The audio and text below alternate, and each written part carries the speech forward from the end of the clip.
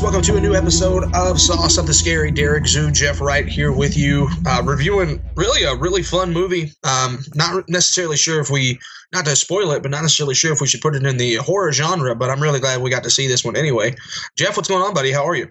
I'm doing well, man. I think you and I both were looking forward to this movie for quite a long time. And it's nice to have finally gotten to see it and not be disappointed, unlike, a movie maybe called The Nun. Yeah, or for some of us, a movie that rhymes with Shredder. Yeah, that's true. That's true. Only in hindsight. Yeah. So, all right, man. Well, we'll be talking about Searching here in just a little bit, but before we do that, let's go into an extended version of everyone's favorite part of the show. Jeff hates trailers. Woohoo. Jeff Wright, I got 6 for you this week, my man. All right, buddy. Lay it on me. So here we go. The first one just came out today. Creed 2. Okay. Confession time? Yeah. Never saw Creed. Boo this man. I'm disappointed in myself. I have no defense. It has been on my Amazon Prime watch list since the first day it hit digitally. I honestly can't believe that I've never watched it. I like everything about that movie. I've just never put it on. And so, yeah, this is my forum to confess my shame. My goodness. I'll let it slide, man. Although I think that you should rectify that very, very quickly. You're a big Rocky fan, right? Yeah, I mean, there are people who are bigger fans, but I've watched all of those, including the one featuring Sparta's own Tommy Gunn. And I mean, I've always enjoyed them. In fact, a lot of the ones, I guess I would say, except for the Creed movies, the ones that have come out in my lifetime, where I had agency to go to the movie theater, I've watched them in the theater. But yeah, it's just this one's just missed my eyeballs somehow. All right, well, yep, rectify that. This one comes out on Thanksgiving, or during the Thanksgiving season. So you've got plenty of time to rectify the situation and then be prepared for Creed 2. Yeah, I'm all about going to watch a movie during Thanksgiving. I did notice that Ivan Drago's son is apparently the bad guy in this one. Yes, sir. I just wonder how long they can milk this. Are we going to get Mickey's son in to work the corner? And, they may overplay their hand on this, I guess is what I'm saying. Yeah, I'm just hoping that Apollo Creed comes back to life. That's the only thing I want. You and Billy D. Williams both. I believe he's available. Then you got a stew going, baby. I remember when they said that they may bring him back into the new Star Wars movies, and the next day it was like, Billy D's getting in shape, wants to make another run at Star Wars. And I was like, yep, that guy's been sitting around waiting for something to do. Yeah, it's surprising that Billy D. Williams is just now getting into shape for it, though. Like, you think that's all he would be doing lately? For sure. It was probably a toss-up for him between it or that reboot of the Two-Face character that he was promised long ago. And he was just paralyzed by indecision. Yeah. Well, he finally got to do the voice of Two-Face for the Lego Batman movie. Oh, no, I guess I totally missed that. Well, okay, there is some justice left in the universe then. Yeah, amen to that. So I was pretty happy that old Billy D finally got to play Harvey Dent. Yeah. Got to play Two-Face and Harvey Dent. It was a lot of fun. So yeah, good deal. Yeah. Have you not seen Lego Batman? Man, we're going on the rabbit trail. Have you not seen Lego Batman? Man, I've seen Lego Batman so many times. No, I was going to say, you got kids. Exactly. But here's the thing. That's one of the ones that I'm happy to put on every time they want to watch it. Sure. I just didn't recognize his voice. Yeah, that's understandable. All right. Oh, wait, no. Carl Weathers plays Creed, not Billy D. Williams. What are we talking about? Oh, dude, there are probably people screaming at their podcast Holy app. Smokes. We all make mistakes. No one's perfect, all right? The good news is that we rectified it, and we know. So it's all good. Sorry about that, Billy D. Yeah. Or Carl. Carl Weathers. One way or the other. We're sorry to all of you. Yeah. So, I tell you what, Derek, let's send an olive branch out there into the airwaves. Okay. We know both of you guys have, not been doing a ton of work lately. We want to help, particularly because of this gaffe we just pulled. And so if when you're ready, come on the podcast. We'll talk it over. We'll apologize in person. We'll put your name in front of all the Hollywood execs who regularly listen to the show, and we'll make this right, guys. So you just have your people get in touch with our people. Yeah, absolutely. You call us, or we'll call you, and we'll make it all happen. Yeah, that's the least we can do. Well, So, all right. So, Creed 2, starring Carl Weathers' son. And, hey, Felicia Rashad's in this. So that's a good thing for her. This has been kind of a bad week for her and her cinematic husbands. But Did you see that news report? And it's apparently true that the first thing he asked for to eat in prison was pudding. What do you stay on brand? For real, man. For real. Just staying in those glory years. Yeah, hey, man, you might as well go down swinging. So, all right. So, Creed 2, the next one I got for you is called The Sisters Brothers, and it is based on Patrick DeWitt's novel. The Sisters Brothers revolves around the colorfully named gold prospector Herman Kermit Warren, who's being pursued across 1,000 miles of the 1850s Oregon desert to San Francisco by the notorious assassins Eli and Charlie sisters. Except Eli is having a personal crisis and beginning to doubt the longevity of his chosen career, and Herman might have a better offer. And this movie stars John C. Reilly, Joaquin Phoenix, Jake Gyllenhaal, and Riz Ahmed. I'm there for that, man. I'm there for that. Everything about that sounds awesome to me. When did you say this is coming out? This comes out, let me check. It should already be out. Opening weekend was this past Friday and limited release. It doesn't say when it's coming to a wide release. So you may have to wait for like Netflix or Amazon or something before this gets on your radar. Much like searching, right? Yeah. But yeah, man, I saw the trailer for this today and I was like, holy smokes, why wasn't this, made more of a thing? So yeah, I'm definitely checking that one out. That premise sounds so familiar to me. I feel like we've talked about that before. I was thinking like John C. Reilly. But anyway, maybe it's just because my heart anticipated it. I'm all about watching that bad boy. Yeah, man. And if for some reason I find it, somewhere before you do, I'll let you know. Okay. Keep me posted. Yeah. Also in this movie, Creed Bratton, for you Office fans. Yeah. Rutger Hauer is in this movie. Good night. And Carol Kane, for that matter. So, all-star cast on this one. Yeah, no kidding. No kidding. Well, cool, man. Yeah, I couldn't be more excited about that. I mean, you almost have me at Western. If there's a right, if there's a big budget, wide release, talented cast Western movie, I'm almost always there. But this one goes above and beyond. So let's get this going here, Cookville. Yeah. Make it happen, Jeremy Barker, for crying out loud.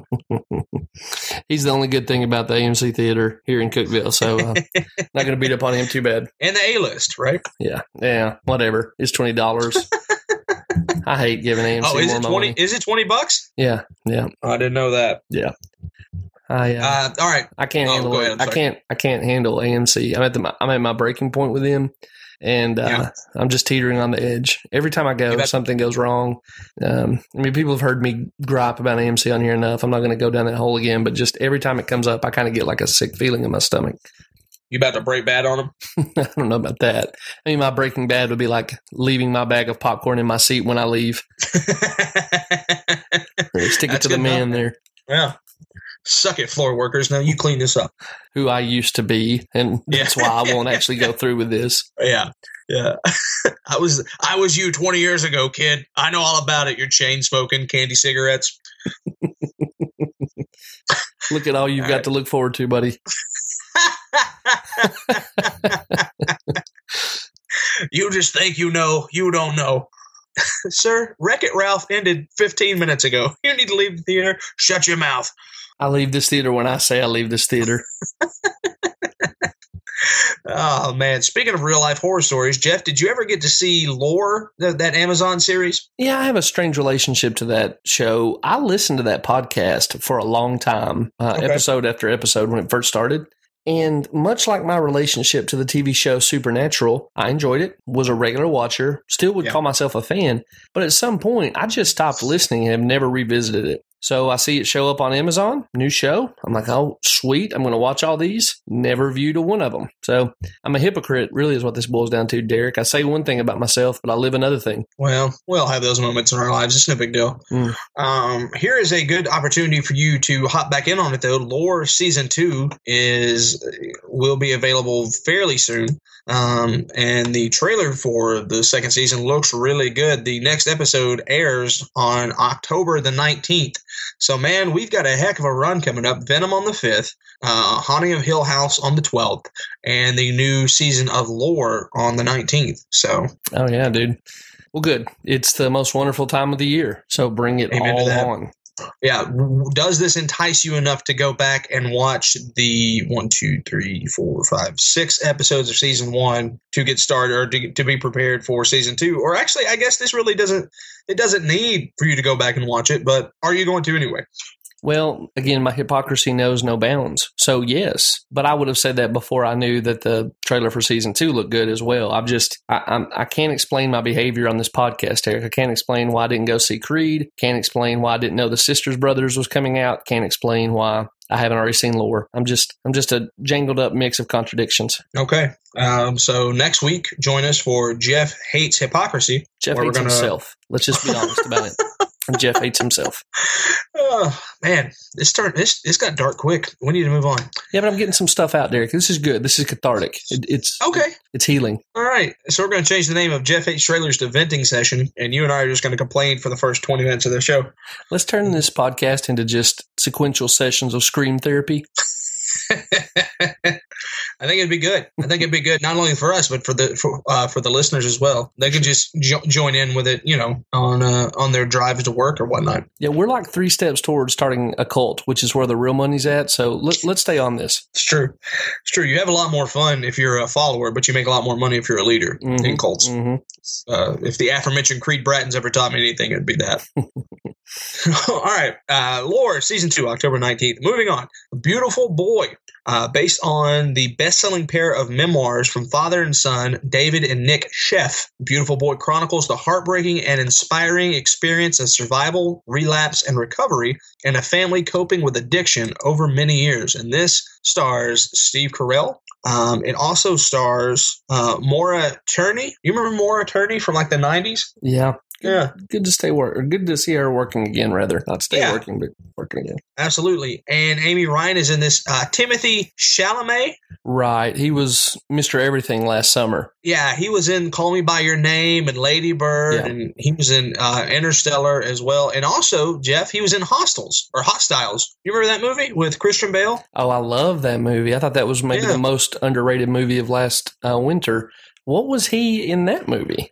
He was Private Philippe Desjardins. No kidding. I completely have forgotten him. But man, Hostiles is such a good movie. Yeah, I still haven't had the chance to see it, but dude, it's at Redbox right now. The next time you're like looking for something, I hate to oversell it, and I have a bad habit of doing that, but I think it's can't miss if you like westerns. Okay. All right, cool, man. Well, yeah, I'll definitely try to pick that up the next time I get the chance. But Beautiful Boy, anyway, yeah, I don't think I'll watch this, Derek. Okay. Did you ever look at the books this is based on? No, sir, I did not. I didn't realize they were developing a film about this. I can't remember what I saw it in first. I used to subscribe to a magazine called Books and Culture, which was just there to like tell you about notable books that were being published and whatnot. It may have been there, but I remember reading there was going to be this set of books, one from the father, one from the son, talking through addiction and the relationship that they had as the son went through addiction. And they are on my Amazon wish list right now. I mean, continuing the theme. They're on my Amazon wish list right now, and I've never had the fortitude, I guess, to dive into that. It sounds super interesting, but I'm the guy who checked out on Breaking Bad because I just didn't want to see Walter descend into the sewer, Yeah. And I'm not saying it's right or good. In fact, I'm saying it's very chicken of me, but I just don't know if I've got the emotional bandwidth as a dad to wade into that. I think I think by the Lord's help I could do it if something like that happened in my own family, but I don't know, man. Just as a human, it seems hard to watch that happen. Does that make sense? Yeah, no, absolutely. I dealt with addiction and stuff in my family, and so it's always a nerve, and it's definitely difficult to see that play out amongst anything, any kind of media or even, sometimes you see it unfortunately play out with your friends and things like that, and so it's always just a difficult thing to see. This looks like it's going to be another, Oscar nom, or well, I don't know if it's going to be a shoo-in, but this looks like this is Steve Carell Rail's Oscar movie for the year. Yeah. And so I don't think that I'll watch this in theaters, but I think that I'll definitely once it comes to like Amazon or something, I'll put it on and take a look at it, probably so I can just cry in the privacy of my own home instead of at a movie theater. I mean, that's really what I'm avoiding with the books and the movies as well, or the movie as well. I mean, the film we're reviewing in this episode grabbed a hold of my dad heart. You know what I mean? And got a little dusty in the theater for that. I don't know. I mean, who knows? Maybe I'm wrong. I guess I'd like to save those emotional bullets in case something like that visits my family in real life, rather than put my heart in the shredder, existentially through the suffering of other people. Yeah. For those of you who might be interested in coming or going to see that movie, it will be in theaters. I don't know if it'll be a wide release, but I assume that it will be on October the 12th. Geez, that's a whole different kind of horror movie at Halloween. So, yeah, for sure. And it looks like, it'll be everywhere on October the 12th. So Venom, Beautiful Boy, and then Lore is what we have to look forward to in October. Actually, I won't be anywhere on October the 12th except at my television watching The Haunting of Hill House. Here, man. I know that you are in an intense performance season right now, but I'm trying to arrange a White County viewing party. So get your bohunkers back here to hometown and watch this thing with me. Doggone it, man! I would love that. I will do my darndest to do just that. I'll see what I can do. We'll get Yanni involved. I mean, we'll do it up right. Man, my goodness, yes, I do miss Yanni's pizza.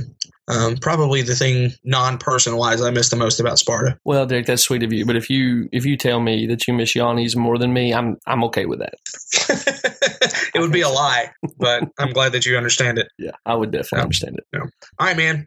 Number 5. I don't think we've talked about this one before, but if we have, we're going to go through it again. Ralph breaks the internet. After saving the arcade from Turbo's revenge, the Sugar Rush arcade cabinet has broken, forcing Ralph and Vanellope to travel to the internet via the newly installed Wi-Fi router in Leetwalk's arcade to retrieve the piece capable of saving the game. Of course, everyone from the original movie comes back to voice these actors and actresses and things of that nature. Jeff, the reason I brought this in was because somewhere in the Facebook groups that we're involved in, I don't believe it was in the We Saw Something Scary, but maybe it was in the Pop Culture Cornum Deo Bottle Rockets of Fun. I forget the entire name of that. I apologize. That's funny.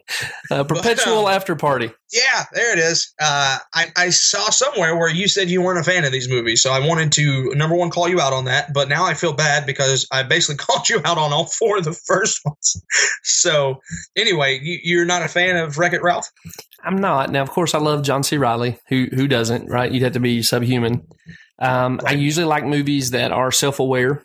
I like stuff about video games. The one singular element for this is the thing I'm going to turn back around and ask you about. What are your thoughts on Sarah Silverman? Oh man, she is a hot button. She's very polarizing. It'd be the word. I almost said bipolar. I don't know if that's true or not, but she's very polarizing. I personally enjoy the majority of Sarah Silverman's stuff, but I can also make a case for why someone wouldn't enjoy Sarah Silverman's stuff. Yeah, I mean, she is the tip of the balance for me. That movie seems a little too self-impressed with its own awareness about what's going on. And I think I'm probably porting that over from my feelings about Sarah Silverman. I was quite the fan of hers, not because of this, but just to identify the era.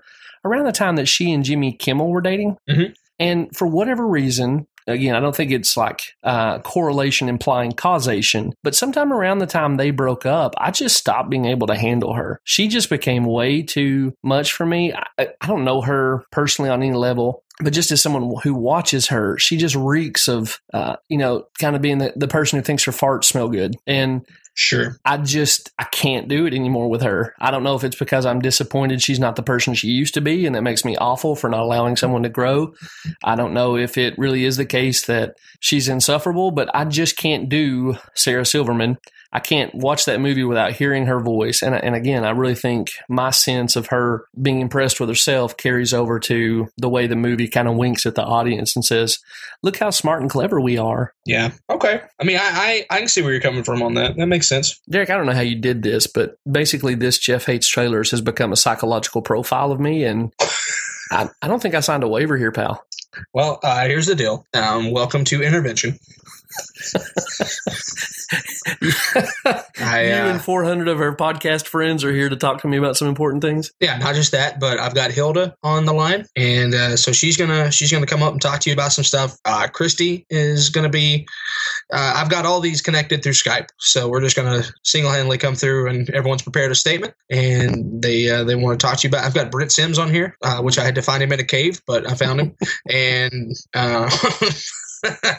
There's like 3 people that'll get that joke. Yeah. So anyway, man, I just, I feel like it's time. And so this is what it's going to be for this one. So just get rid of the horror reporter, and we're just going to sit down with you and try to work some stuff out. Okay. I think I'm ready, apparently. Yeah, it seems that way. You're being very vulnerable on this episode, and we all appreciate you for it.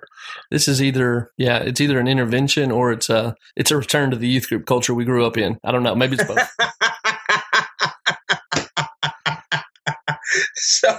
So we're going to sing Light the Fire, and then we're all going to go around the room and share something about one another. Oh, gosh. Just, hopefully we get that camp feeling going and bring it back to Sparta with us. Amen? Amen. Okay. Hey, just hang on for just a second. I'm going to move the microphone into the floor because I'm going to do the rest of the episode in the fetal position. You take this toilet paper and you roll it to the person that you want to talk about and say something nice about them, and then by the end of it we'll have a godly web. And oh my gosh.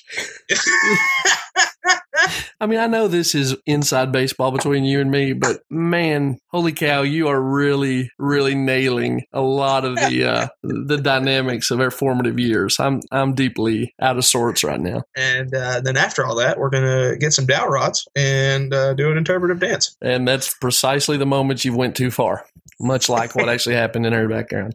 So, hey, Ralph breaks the internet. Sarah Silverman broke my will to live. I'm probably going to miss this one, too. I'm going to get a letter from the Southern Baptist Convention about this podcast. Yeah, right. They are just now finding out about CDs. They're not quite caught up to this whole digital audio thing yet. Oh, man. I can't wait for them to discover DC Talk. All right, anyway. The last one I've got bleeds over into the horror reporter, and it's the trailer for a brand new series from Hulu called Into the Dark. And so this is what I'm going to do, Jeff, since it pretty much bleeds into the first thing that you've got on the horror reporter. Why don't you just take it away from here? Well, so we're getting quite a few really good projects from streaming services, or at least what sound like pretty good series from streaming services. So we have talked about and raved about and anticipated and begged for and everything else positive about the House on Haunted Hill series coming from Mike Flanagan and Netflix. Hulu is jumping into the game with this holiday horror anthology series, which, boy, let me just tell you, that raises all kinds of red flags for me. Mm-hmm. But it's being backed by Blumhouse.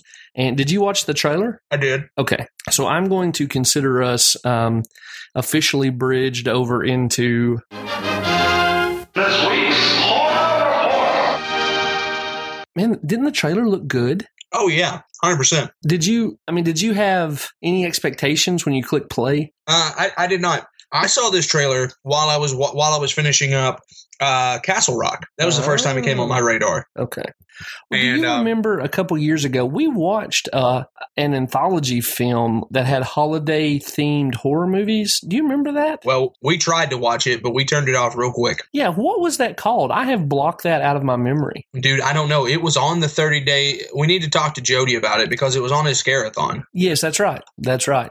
And I think the one that broke my will to continue was the Haunted Easter Bunny. Yeah, the evil demonic Easter Bunny one. Yeah, it was the one where we both looked at each other and went, no, this is too much. Sure. That's exactly what was in my head when I was like, oh, holiday horror anthology series.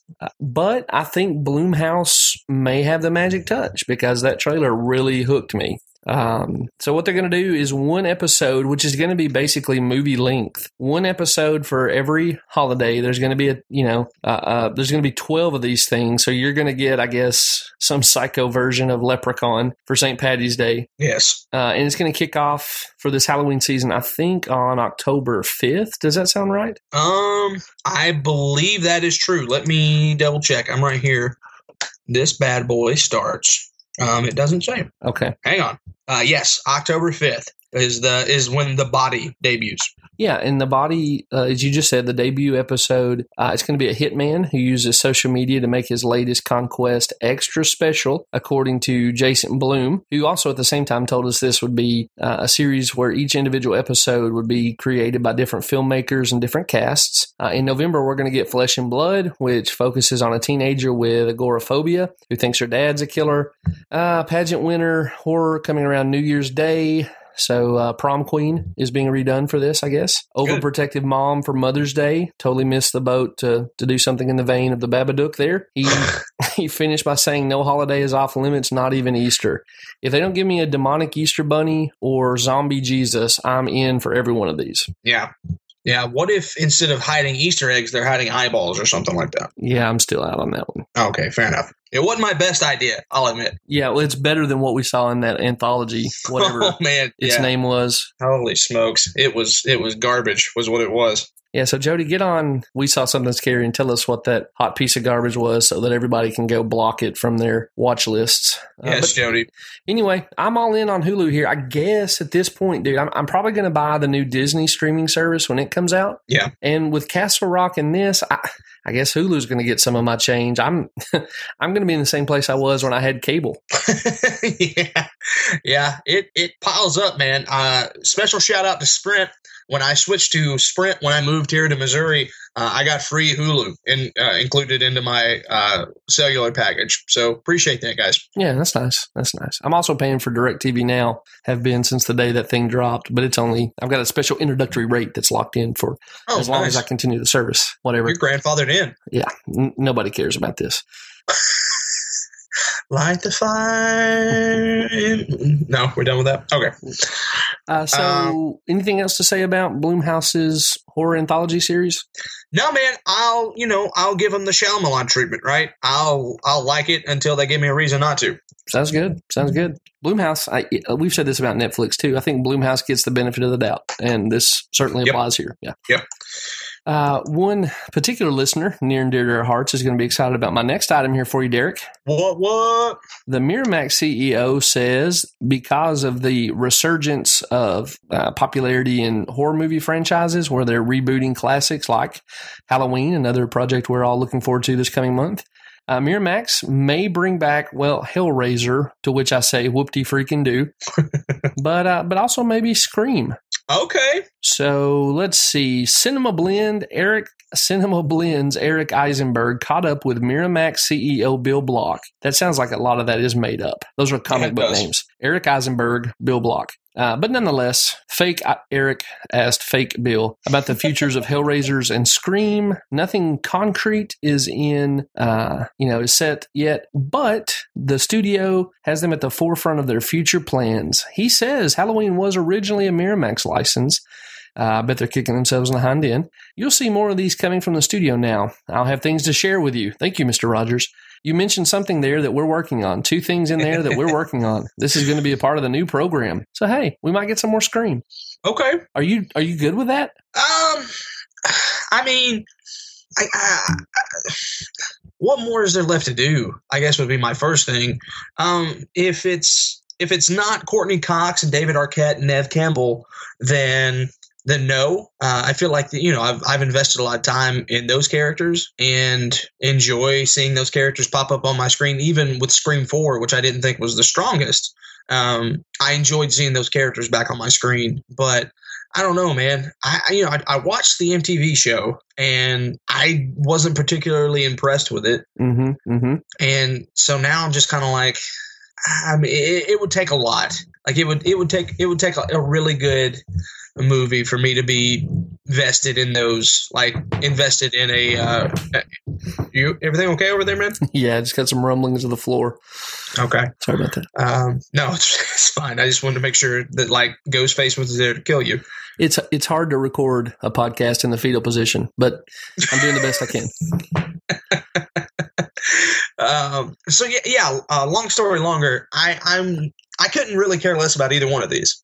Well, here's the thing. I don't know who you have helm a new Scream that will do justice to Wes, right? Not named Mike Flanagan? Well, here's the thing.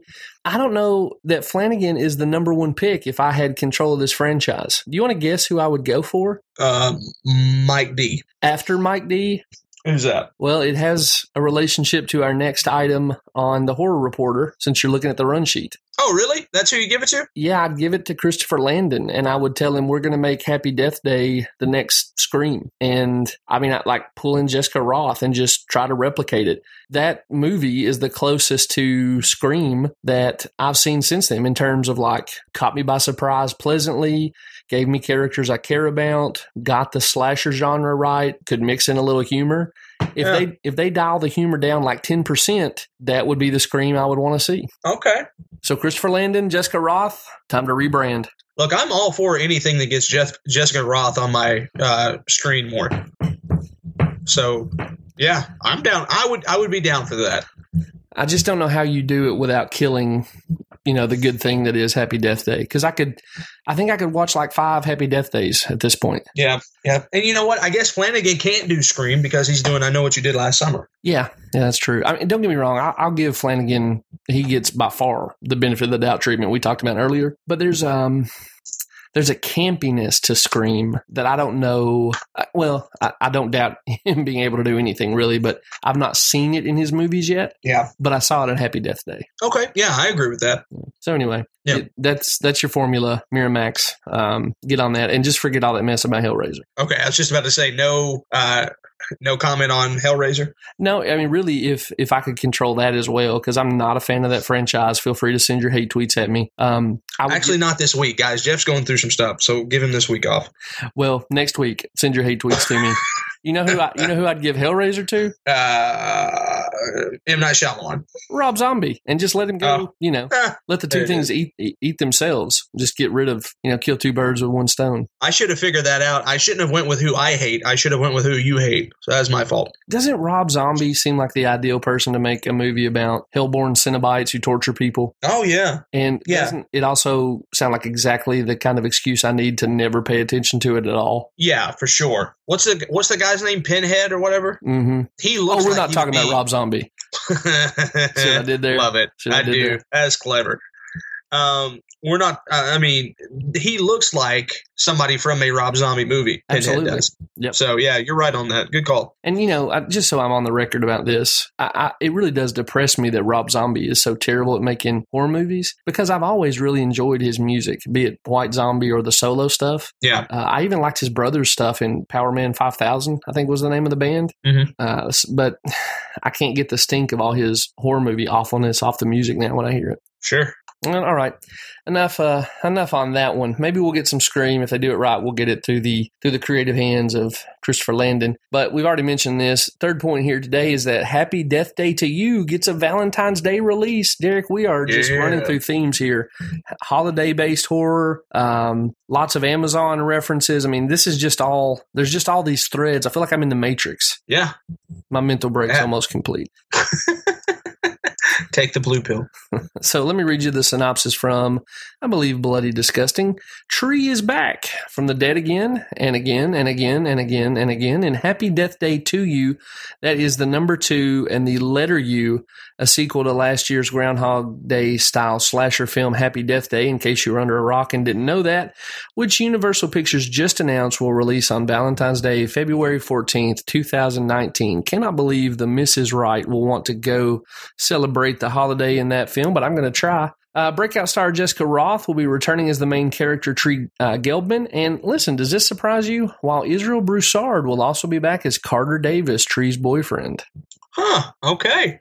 That guy kind of made a mess of things on his social media. And yeah, he kind of he kind of made love to the pooch there for a minute. I thought that might cost him, but I guess they're bringing him back. We have the Israel Broussard rehabilitation tour coming to your neck of the woods in February.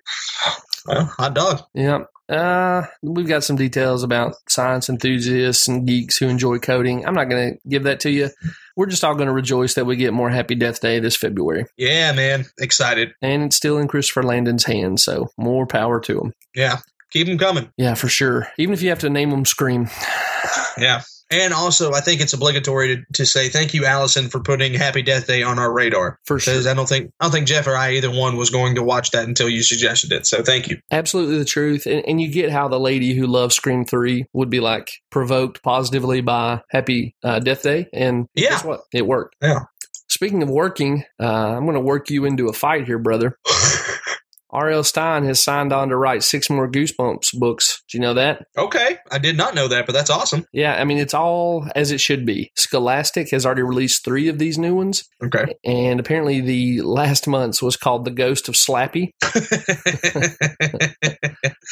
He told Medium that there's 6 more on the way. I don't think authors retire, Stein told the interviewer when he was asked about his prolific career potentially coming to an end at some point. I think of Robert B. Parker, who, truth be told, Derek, I don't know who that is, but who just dropped dead on his keyboard. I think that's the way to go. Anyway, I just signed on to do 6 more Goosebumps books. That's such a weird way of putting it. It goes further. He ended the interview, I guess, by saying maybe some of them will be posthumous. I don't know. So, oh wow, okay. Yeah, he's planning his own Happy Death Day. Holy smokes, man! I angered you on my other podcast, Pop Culture Coram Deo, when I said Night of the Living Dummy is the best Goosebumps book. Straighten me out. So you and I spoke about this off air several hours ago, and I was actually at the gym listening to your episode, and when I heard that, I just got into a rage and hulked out and lifted a bunch of heavy weight. But glad to help. Yeah, thanks. Yeah, so number one, thank you very much. And then I came back and told you that I had a bone to pick with you, and I said that the Phantom of the Auditorium is the best Goosebumps book. I actually am going to disagree with myself. The Phantom of the Auditorium is my favorite Goosebumps book, but I think pound for pound, The Haunted Mask is his best. Okay, now I know The Haunted Mask, I believe I have read. I have not read Phantom of the Auditorium. You'll be getting it next week, good brother. So sweet. I'm delighted. I would love to go back and read those Goosebumps books. Maybe I'll come on here with a special horror reporter and give you an update on my reread through those. Yeah, but I have it ordered, and Amazon Prime will have it on my doorstep Friday, and then I'll send it to you from there. So. Oh, you are a kind and generous man, my friend. I told you I would, so not a problem. Well, so can you give us a sketch of those two, Phantom of the Auditorium, and what was the other one, the Nightmare Mask? It's called The Haunted Mask. The Haunted Mask. Could you give us the broad strokes? Sure. So The Haunted Mask is, it was actually the 11th book in the Goosebumps series, if you can believe that. And it was actually the first episode of the television series. Okay. So if you guys grew up like I did and watched the television series, I think it was like a special. You remember how Fox used to do those specials with R.L. Stine where he would introduce it and then they would do they'd have it and stuff. Mm-hmm. So anyway, long story short, it's the plot of the story is Carly Beth is a shy, timid 11-year-old.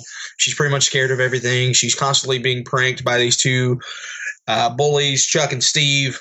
Her mom tries to make her wear this silly duck costume for Halloween.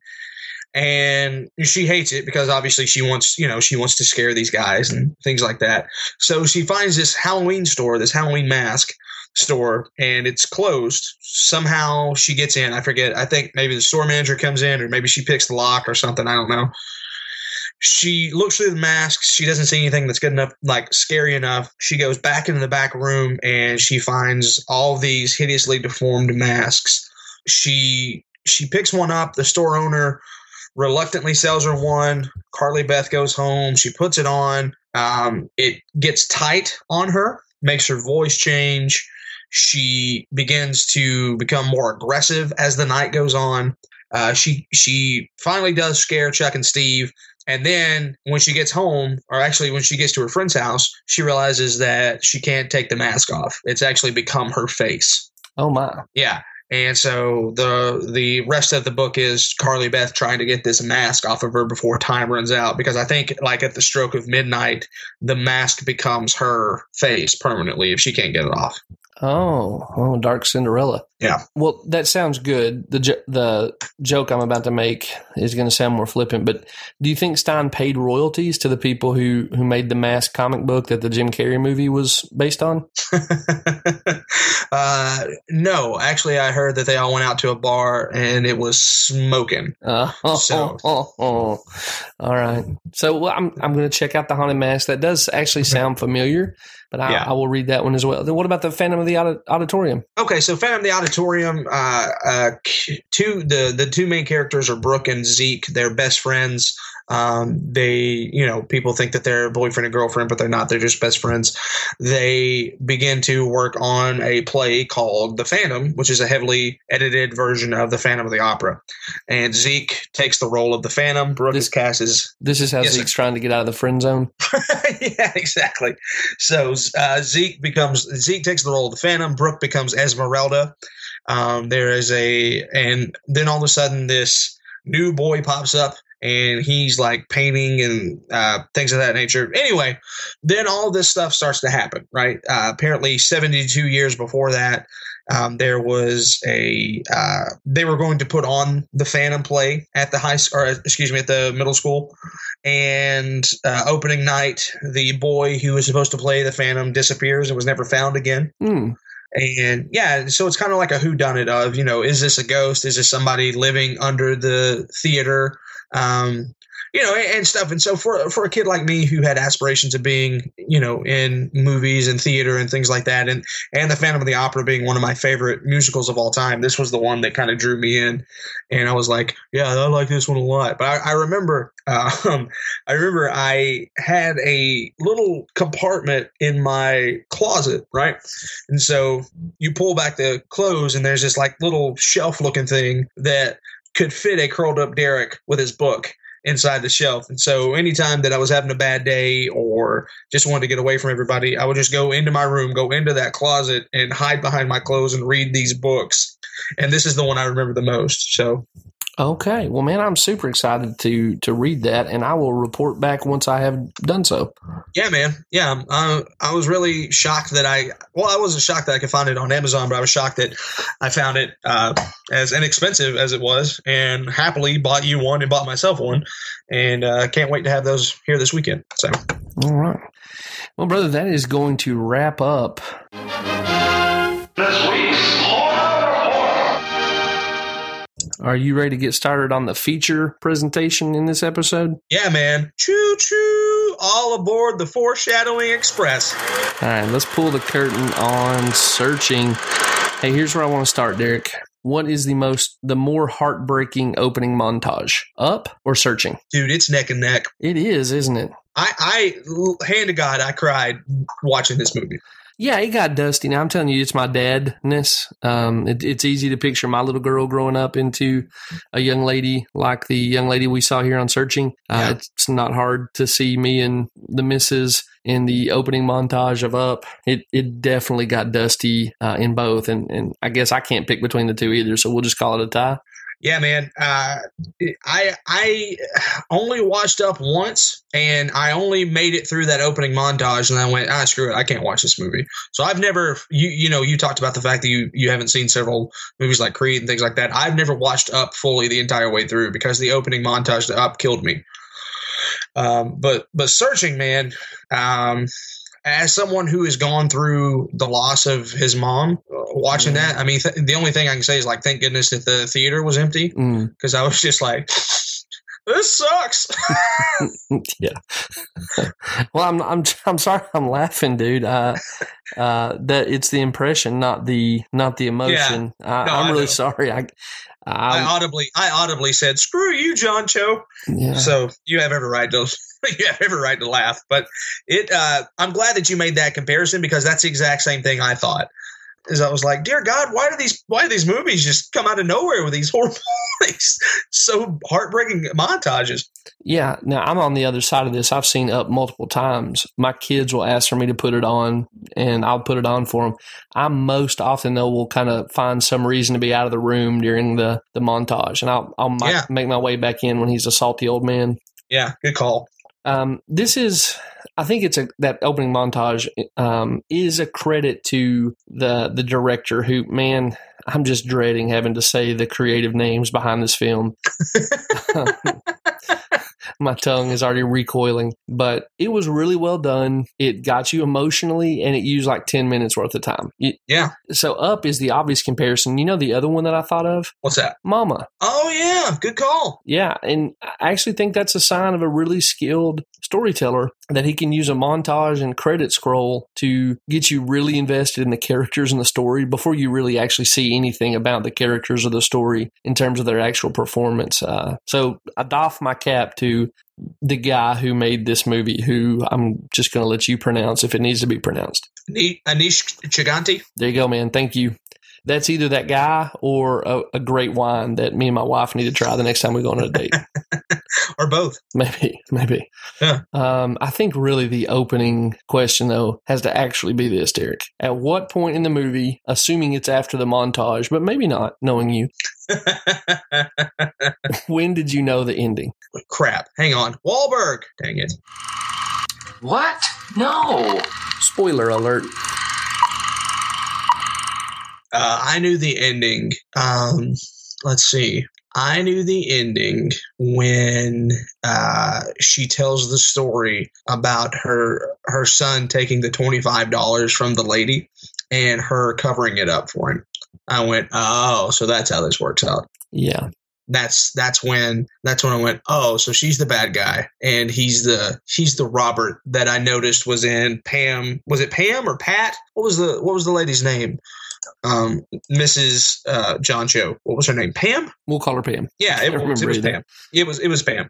So, they show you Pam's contacts, and it shows Margot's friends, and it said like Robert, and it had a different last name than what Vic was, yes. right? Yeah.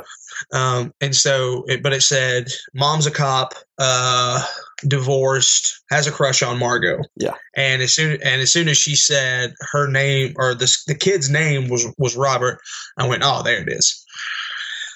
And then, and then from there you got he stole $25 from the old woman. He's stealing $2,500 from Margot. I mean, there's lots of things that added up to it. So by the end of it, I think it's supposed to be this gasp. I can't believe she was involved in it, but I was like, yeah, you get that heifer. put her behind bars. I think at one point, Will can't help you now, Grace. That's what I wanted to say. Whoa, anyway, meta. At one point, I think she says she even took $2,500 from one woman or something like that.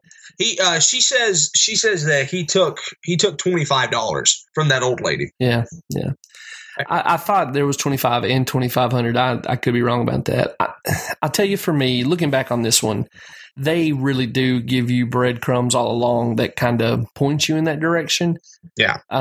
But for me, and this may not be surprising to other people, but when you see Margot go to high school, they take a picture of, one of the pictures that's taken and shown sort of in the, hey, look at the kid growing up montage, is her in front of the school sign. And you remember what the mascot of the school was, right? Oh, yeah. Yeah. They were the Catfish. Right. And so the whole time I was like, there's never been a high school. I mean, I'm in the Deep South. If there's ever going to be a high school with a mascot, that's the Catfish, I'm going to have seen it already. I never have. There's never been a school with that mascot, and catfishing is just too close to what I already know about this movie. And I just spent the whole time waiting for her to get catfished.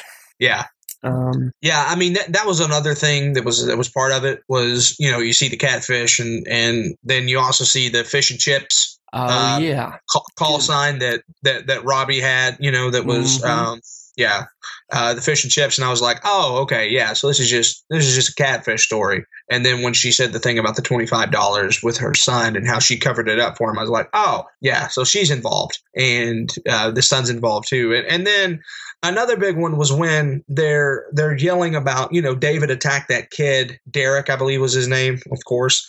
Seems like any douchey person in a movie is named Derek for some reason.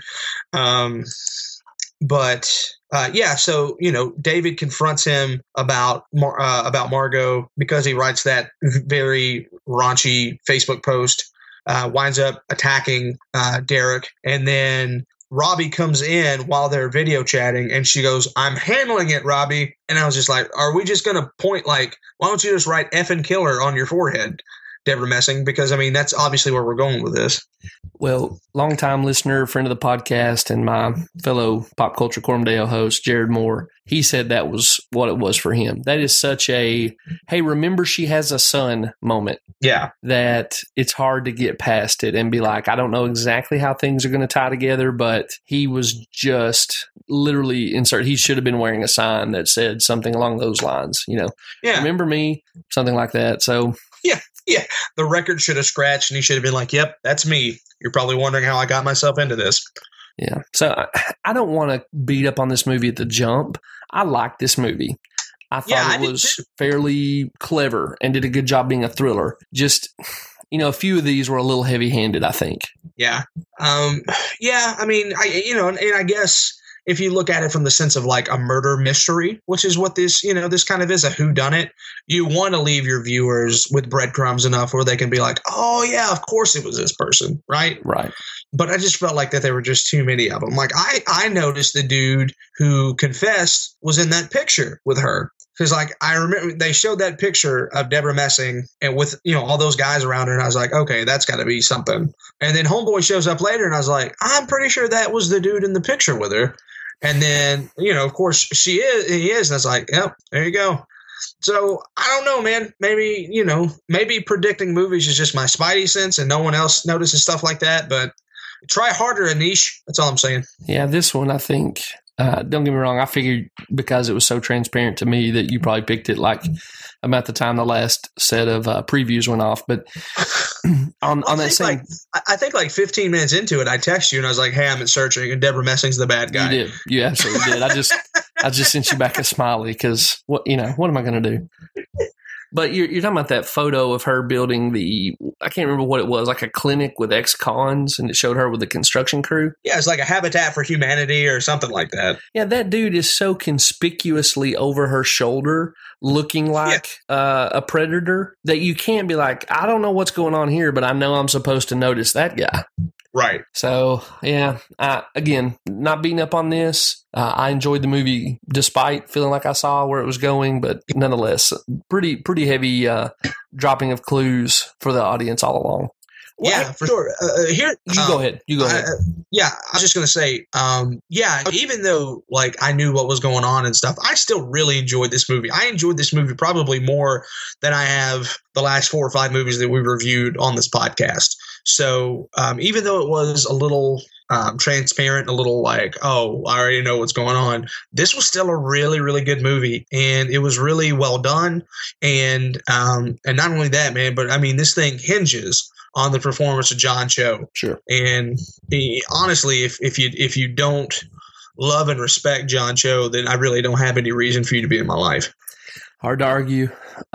Before we leave the hey, what'd you see coming thing? Did you see her being still alive? Yeah, because of the rainwater thing. Right. So that one did catch me. It wasn't because of the, I couldn't put it together that she could be alive. I lost track of the internal timeline of the movie. I thought by the time we got to her memorial and then we saw her arrested that we were a couple weeks down the road from the disappearance. And so when she says in her interview with the police, he told them to turn around or whatever. Yeah. I was like, are they wanting us to go? Are we going to go look and find the dead body? You know what I mean? Yeah. But you're right. At the very beginning of the movie, they run a story about a guy who was a hiker who survived on rainwater when he was lost in the forest. And if I had a sense of the internal timeline, I think I would have been like, oh yeah, she's alive, laying at the bottom of that ravine. Yeah.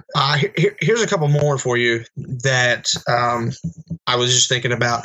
So when David goes on to the UCAS profile and opens up that streaming video, and it's kind of like that comedic moment where he's just staring into the camera, not knowing what to do.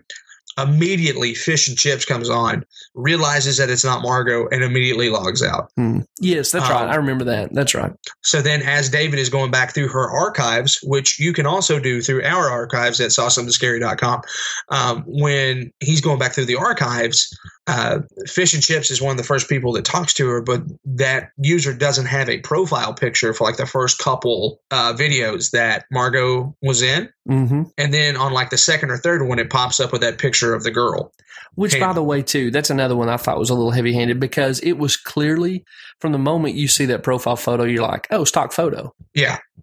I completely thought that as well. And then my favorite one was when David is talking to Vic and he just like almost casually mentions like, Margot's a completely different person to me. Vic responds with, oh, hold on, you just gave me an idea. And she hangs up. And then the next time she talks to David, she brings up Margot's fake identity. Yeah, to this very moment, I didn't even put that together. But that's, now that you say it, as obvious as it could possibly, which, you know, credit to the fine wine who made this movie.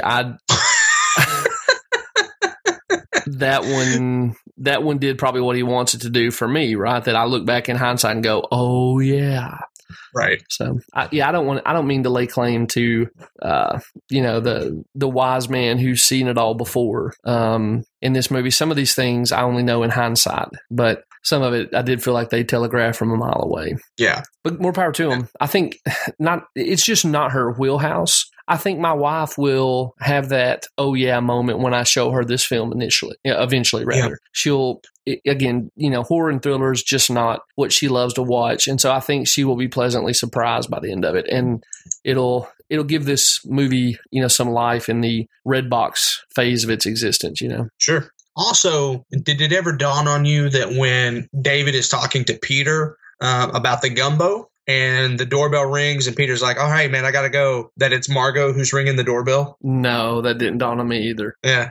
Did you buy for a minute that there was something sleazy going on between the two of them sexually? Yeah, I did. Me too. I mean, like my stomach turned and I was like, freak, don't do this. You know what I mean? Like, yeah, this movie is going to become much. I mean, I realize what I'm saying. I'm talking about a young lady who was pushed off a cliff and left for dead. That's a dark story, but like, I'm the guy earlier who said I didn't want to read a book about another man's child getting addicted. I just didn't want to. I didn't want to swim in that sewer. So yeah, no, and then when he said weed, that was the only time in the movie I went, well, of course, you moron. Of course he went to get weed. I mean, they showed the smoking gun literally earlier in the movie, right? Yes. So of course that's where they're going, and of course she doesn't want her dad to know about it, and blah blah blah blah blah blah blah. So kudos to the Vintage for doing that, but yeah, there was that split second through my head where I was like, you can't tell me that they're going to go down this incest angle with this movie after being such a great movie. To dirty it like that would just be stupid. Yeah, it would have completely ruined the film. Yeah. So can I ask you about just the way this movie is made? Because that's obviously got to be part of any conversation about it. Sure. I guess the same producer who did the Unfriended movies did this one, and I'm going to try his name, Basilevs. Okay. Well, anyway, that's the name of his production company. It's run by the producer and director Timur Bekmambetov. Anyway, it's that guy. It's his production company. And you see how Unfriended and Searching look so much alike. Yeah. But according to an interview I found, or rather a review about this movie on The New Yorker, that guy and his production company have something like 20 plus computer screen movies in development. And he thinks it's a new way to tell movies that basically don't have traditional rules like you would have in a straightforward narrative that's played out with actors. Okay. So Unfriended, obviously, Unfriended Dark Web. It did a lot of the same things Searching did about making the movie just be close close-up shots of websites. Right. There was an Elijah Wood movie I saw referenced a couple times from 2014 called Open Windows. Did you see that? No, sir. I didn't either, but apparently it does similar things. I think one of the Paranormal Activities did something like this. Okay. And then Friend Request had a little bit of this, sort of telling the story through online screens. Is this the next found footage genre? Whew. Man, I hope not. If it is, I mean, this guy's going to make, if he's able to bring half these 20 plus films in development to the screen, it's kind of got to be, right? Yeah. Do you think it could have the same kind of legs that found footage had? I mean, if you make it more towards this and not more towards Unfriended, I think so. Yeah, so you think quality and maybe thriller rather than mass-produced horror is the way to go? Yeah. Well, I've got you a genre name. I think we're going to be the first people in the economy to brand this new genre. Okay. These are screen stream films. Ooh, I like that. Yeah. So from now on, when you're talking about unfriended dark web or searching or whatever comes out from the production company Basilevs by the guy whose name I also can't pronounce, right? Timur. Say, hey, new screen stream. Timur and Pumbaa. Yeah, I'm laughing at that. Does that make me a bad person? No, it's all good. It just makes me a Southerner with a tongue that can't say certain things. You have a Persian friend. It's all good. All right. So we've rebranded the genre, or we've branded for the first time the genre. Yeah, I like that a lot. Screen stream films. What we have not branded, though, is something you've already mentioned. So why don't you take us away on this one? With John Cho in this, do you love him or do you love him? Yeah. Do you love him or do you double love him? Right? It's at least double love. Yeah, for sure, man. This guy, I think you and I have had this conversation. Why I know that we've had this conversation before because we've talked about certain movies or certain TV shows and stuff. And every time that John Cho pops up, I'm like, John Cho, this is going to be great, even if it's garbage, right? See the second season of The Exorcist. Yeah. Or Sleepy Hollow. Yes, that's another one. That's exactly right. Like, that thing has a long time ago jumped the shark, but John Cho's great. Yeah. And, I mean, there's several movies you can think of that have John Cho in them, and you're like, John Cho, yes, this is going to be good. He did a guest spot on How I Met Your Mother. That's one of my favorite episodes because I was like, oh, it's John Cho. This is great. The dude's terrific, and I feel like that he's been underrated for so long, and I'm glad to see him. It's great. You can talk race and things like that. It's great that an Asian American is starring in a movie like this and things like that. But I'm just happy that John Cho is getting to be a leading man in something besides Harold and Kumar. Well said. And like you said, it's not even about race ultimately. Like, he is just so good, and he has deserved a turn in the limelight as a leading man. Last week, Christy and I were looking for something to watch one night, and we put on Tom Hanks's The Burbs. Yeah. Which I don't know if you've watched that in a long time, man. That's really worth going back to watch. It is. Yeah. It's the perfect ending to the 80s. It came out in 89. Like, that thing just, I'm still in that from a Letterboxd review I read, but the guy nailed it. This is the way the 80s go out. But it reminded me that Tom Hanks used to be a comedic actor. Mm-hmm. And I'm a fan of Shazam, and everybody's talking about Big because of it. I know this. I just had forgot it. And the same thing has happened to me with John Cho when it comes to Harold and Kumar Go to White Castle.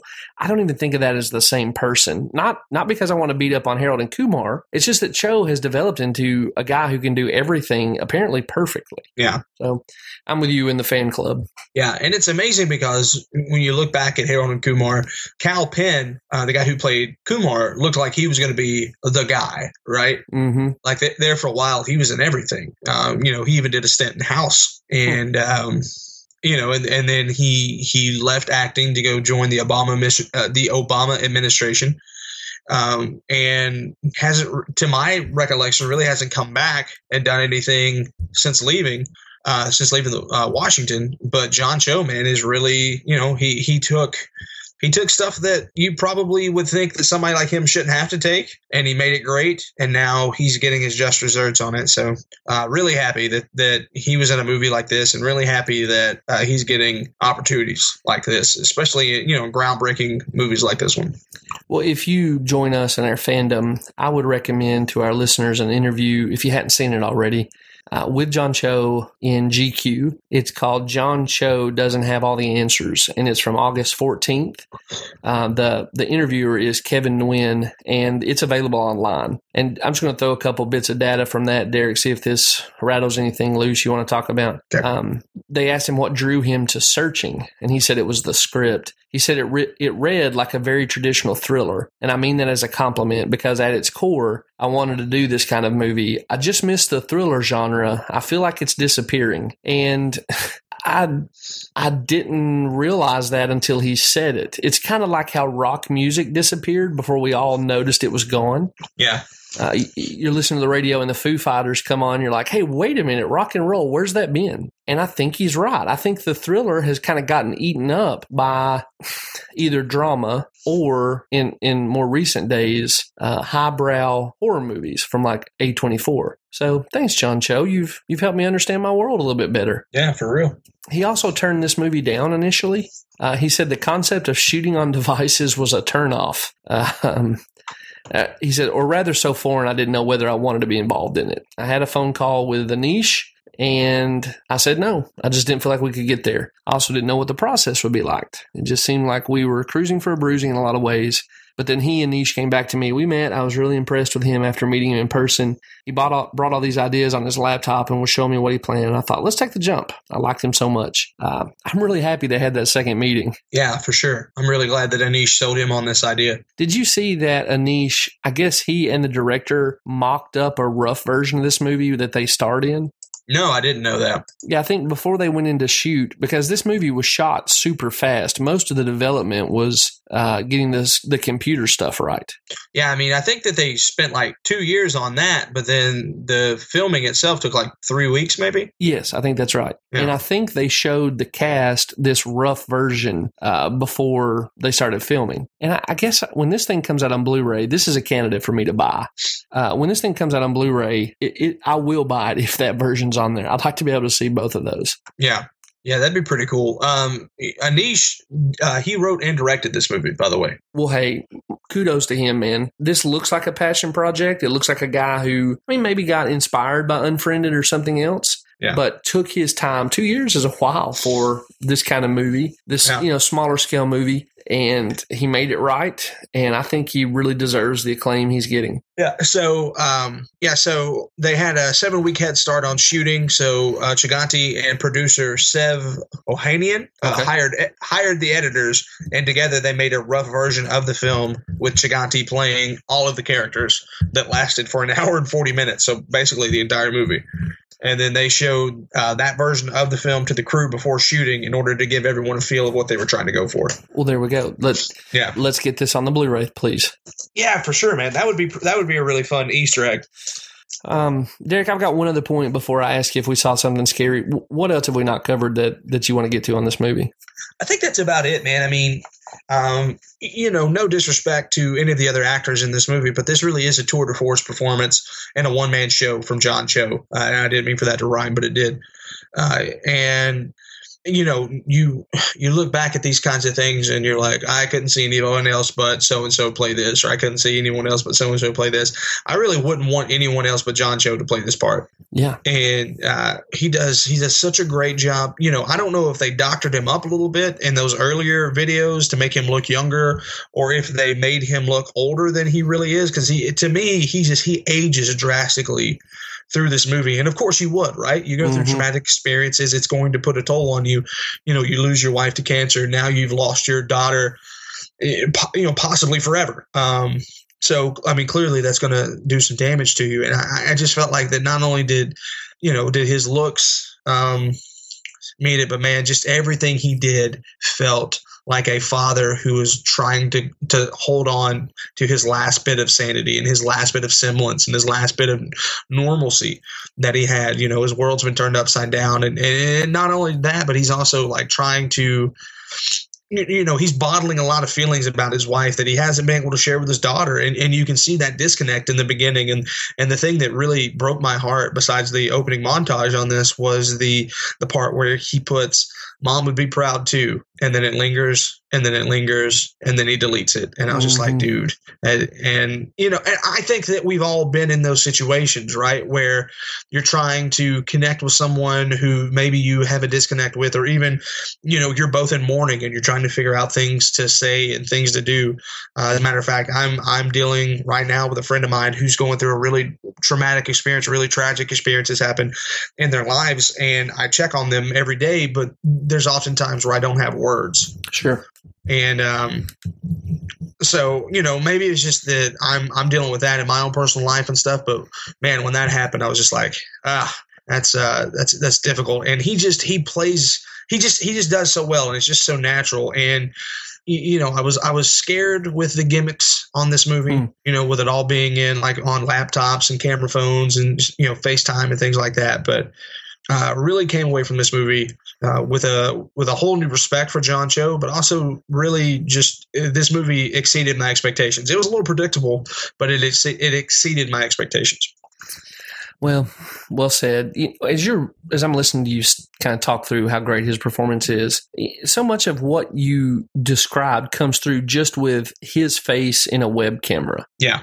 And that's amazing considering you don't have much to work with. You have voice, you have expression, and that's what you've got to use to help you get to know this person. And to see, like you said, a man who can't talk about what happened with his wife. So, he's struggling to connect with his daughter and can't really disconnect himself from his own online world, so much so that he's sleeping with the computer pulled up and the laptop on. He's if he hadn't taken a sleeping pill, he would have hopped right back up, because you can see that like being online is sort of a refuge for him. Right. And as you said, he's aging as he's searching for his daughter. He's an everyman, but he's also an everyman who you can totally believe would go jump a jerk who said something awful about his daughter. You know what I mean? Like, yep. And it all happens in facial expression. And in that way, he's like the actress in Hereditary, Toni Collette. Mm-hmm. Maybe that's one of the untapped, one of the fields that actors can really explore in coming days is like, how much can I get across just with super tight camera shots on my face? Because I feel like two of the best movies I've ever seen in that regard came out within the last 4 months or however long it's been since Hereditary dropped. Yeah, good call. Yeah. Well, what did you think about, obviously this movie wants to talk about our cultural moment with social media. And sometimes when a film really is desperate to talk about something, it flops. But I kind of felt like this thing got it pretty well. You agree or disagree? No, I agree with that. There are a lot of different points that you could be made on this. And I feel like that they hit all of them fairly well. You could have went overboard with it, or like you said, you could say a bunch of hot air and not really make a point. But I really feel like that they did well with this. Sure. Specifically, the two things I just want to call them out and praise is that they get the contradiction of social media in that we use it to mass broadcast in a way that like TV executives of previous generations would have envied. We mass broadcast the most common and mundane parts of our lives, right? That's just weird. But then also it gives us this sense that we have more friends ever, and like lets us quantify them, not just with how many friends you have on Facebook or people following you on Twitter, but how many people are liking your Instagram or whatever, metric your heart is most attuned to. Sure. But because it's necessarily artificial, we're less known. To whatever degree we're leaning into that online community. Well, we've got more friends, but they know less about us really than, the generations that came before the smartphone. Yeah. I think my favorite part of the whole thing, well, not my favorite part of the whole thing, but one of my favorite things that backs up what you're saying is when he interviews the girl who had the study group, and she's like, we didn't really know each other that well. It's no big deal. And then when Margot becomes missing, that same girl is on like her Facebook page or whatever, and she's like, she was my best friend. And I was just like, holy smokes, that's what we do now. Yeah, yeah. You know, we truly don't know many people, but when something bad happens to a person that we quote unquote know, man, it's all about us. Sure, the narcissism gets to come out hidden behind tears, right? And you know, and you make the plea of, I'm just a really good friend, or that's what it looks like to, you know, to everyone else. But, you know, for you, it's that fulfillment of, oh, these people are paying attention to me now. This is awesome. Yeah, yeah. So I don't, you know, this isn't the purpose of this podcast, but there's an Atlantic article that came out a couple months ago. I think it's called A Lost Generation, and the subtitle is How Smartphones Are Changing, you know, America's Youth or whatever. And it's a really good piece. But the same magazine just recently released the details of a study that said that teenagers think their parents spend too much time on their smartphones. And, you know, at this point, it's flowing both ways. Parents are looking and saying, social media, smartphones are doing too much to change our children. And the children are looking back at mom and dad and be like, you've got it just as bad as we do. Yeah. It's an interesting moment to be alive in that way. You're seeing a technological revolution, not unlike the Industrial Revolution. Social media, technology, all bound up in that. I'll just put one little plug in for listeners who are interested in that stuff. Obviously, if you've listened to the show very long, you know I'm a Christian in the historic sense of that word, and I talk about my faith on here a little bit.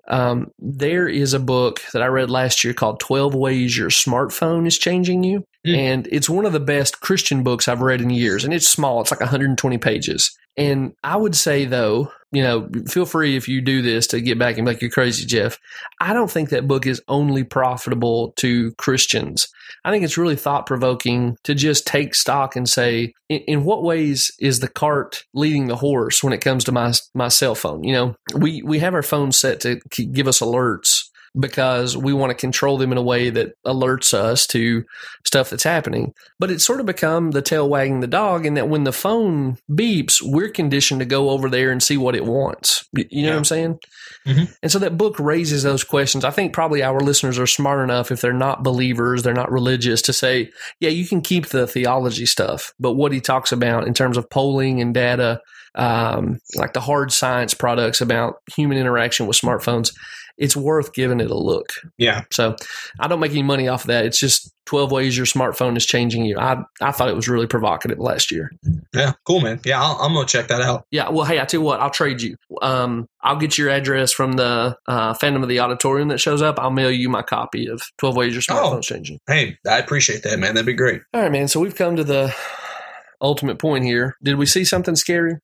Not from a traditional horror standpoint, no, but from a different point of view, from like I don't know, almost like a realistic, this could actually happen to you type of place. I do think we saw something scary, because you find a father who realizes he doesn't know much about his daughter. You find a daughter who is desperately trying to connect with her father after the loss of her mother, and is going down a downward spiral. You have all of this amazing technology at the tip of your fingers, yet you can't find the person that you love the most. Things like that tend to terrify me. So again, while it's not like Michael Myers, Freddy Krueger type scary, this could happen, and that's a really chilling thing to realize. For sure. If you define horror as a genre as created or told for the purpose of provoking fear, like you just said, it doesn't do it the same way Michael Myers does or The Conjuring, but it hit that mark. Yeah. So yeah, I'm going to say we saw something scary, just a different kind of scary. Yeah. Yeah. Also, let me just say this. Why didn't they ever track her iPhone? Maybe she had the location turned off? I mean, I guess, but I would just...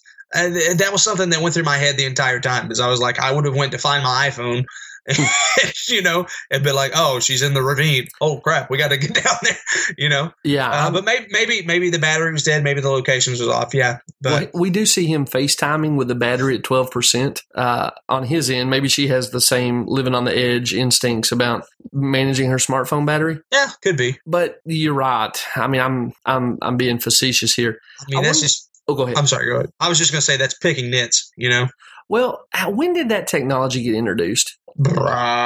Several years ago. It wouldn't have been before they started working on this? No. I had that 2 or 3 years ago. So okay. It's one of those parts of technology that you just forget when the feature was added because it feels like it always was there. Yeah. As a matter of fact, a friend of mine had her cell phone stolen, and the person who stole it was trying to get money from my friend to get the thing back, and we tried to use it to find it, and that was like probably 5 or 6 years ago. Okay. So. That's too convenient. How dare you pick that nit, Derek? We were all just happy not thinking about it. I know. Hey, one more thing. Do you think that this ends happy or sad with her in the wheelchair? Do you think that it's like a temporary thing, or do you think maybe she's paralyzed now?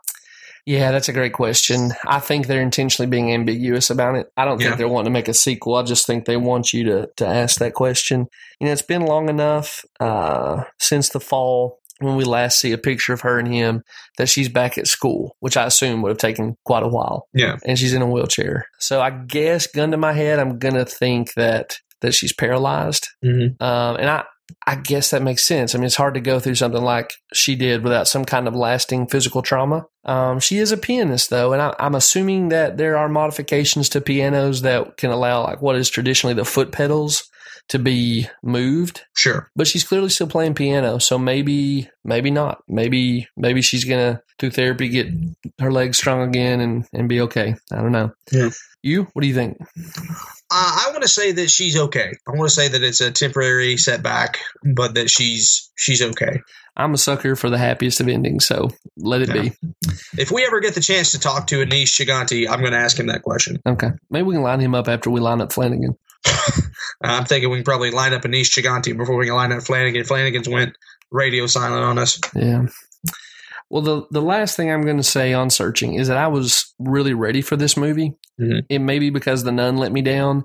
Maybe because I'm living in the hype of like waiting for Flanagan's next big project and waiting for Halloween to come out. You know what I mean? Like we're in that season for horror fans where it's like something you've been waiting on for a long time is almost here. Right. But this being a little bit smaller and a little bit quieter, it's kind of like Ant-Man and the Wasp for me in that way. I was happy to not be in space with the Marvel characters when I got Ant-Man and the Wasp. Yeah. And that doesn't mean I hated Infinity War. I was ready for something more earthbound. And Searching kind of scratched the same itch. I was glad to see something a little bit smaller scale. Yeah. All right, man. Scale of 1 to 10. I'm going to give this a 7.5. Yeah, that's a good one. I was going to go heavy 7, so I'm just about half a point behind you. This is a really well done movie, man. Really well done. I can't wait to recommend it to people. Yeah, man, absolutely. Like I said, I think that this is probably my favorite episode. Well, not my favorite episode. That too, but I think this is my favorite movie that we've seen since we probably did the Babadook. It's been a long spell, man. Long spell. Yeah, I mean, you could count if you count the Dark Knight, then obviously the Dark Knight, but yeah, I think probably the Babadook was the one where I came out of it going, oh yeah, this was good. I'm glad that I watched this. Well, definitely in that same class for sure. Speaking of things in high class territory, Derek, you're an author. When can people find your book? Where can they find it? Where can they connect with you online? Yeah, hey man, you can find everything about me out at derekzoo.com, and the book will be out in October. We're going to start doing pre-sales and things like that in the 1st of October, and then the book will be out and ready for shipping and things like that towards the end of October. So had some delays come on that, but we're almost there and very excited for you guys to hear that. And then I will be also announcing early January tour dates for my Derek Does Dixie tour that I'm going to be doing. And we'll be hitting all sorts of great towns and cities like Dayton, Ohio, and Cookeville, Tennessee, and all sorts of stuff. So get on the train, baby. DerekZoo.com. Sweet. If you're interested in connecting with me outside of the world of Saw Something Scary, I'm at Right Jeff on most social media platforms. Derek, where can they find the podcast? You can find us at Scary Podcast on Twitter, and you can find us at Saw Something Scary on Facebook. You can also go to our Facebook group, We Saw Something Scary, and join that if you're not. And again, I just want to say, man, some of my favorite social media interactions that I have through the week is because of that We Saw Something Scary Facebook group. So to everyone who contributes, thank you. You guys are a lot of fun, and we always have a good time, even if we don't agree on everything. It's always fun to hear your opinions and to connect with you guys. So if you're not a part of that yet and you're still on Facebook, hit us up, man. It's a lot of fun. I also really quick want to plug this though, man. We talked a little bit about it earlier, but Jeff does a faith-based podcast, Pop Culture Coram Deo, with Jared, who's also been on the show before. And they had a really great episode this week about this same movie, about Searching. And so if you are a Christian, or you're looking for more of a faith-based approach on this movie and not just a bunch of inside jokes and dumb things like we did at the beginning, check that out. Pop Culture Coram Deo. You can find that on all of your favorite podcasting platforms, and just a really great episode this week. So just wanted to throw that out. That's really kind of you, Derek. I appreciate that. I don't know if I accomplished the goal or not, but I try. Sometimes the movies we're covering on that show will overlap with Saw Something Scary movies. Mm-hmm. But I try to work really hard to make them different enough that people who listen to both can feel like they got, different content in each show. So again, maybe I don't accomplish it, but I'm trying to, and it's kind of you to plug that for me. Thanks, man. Yeah.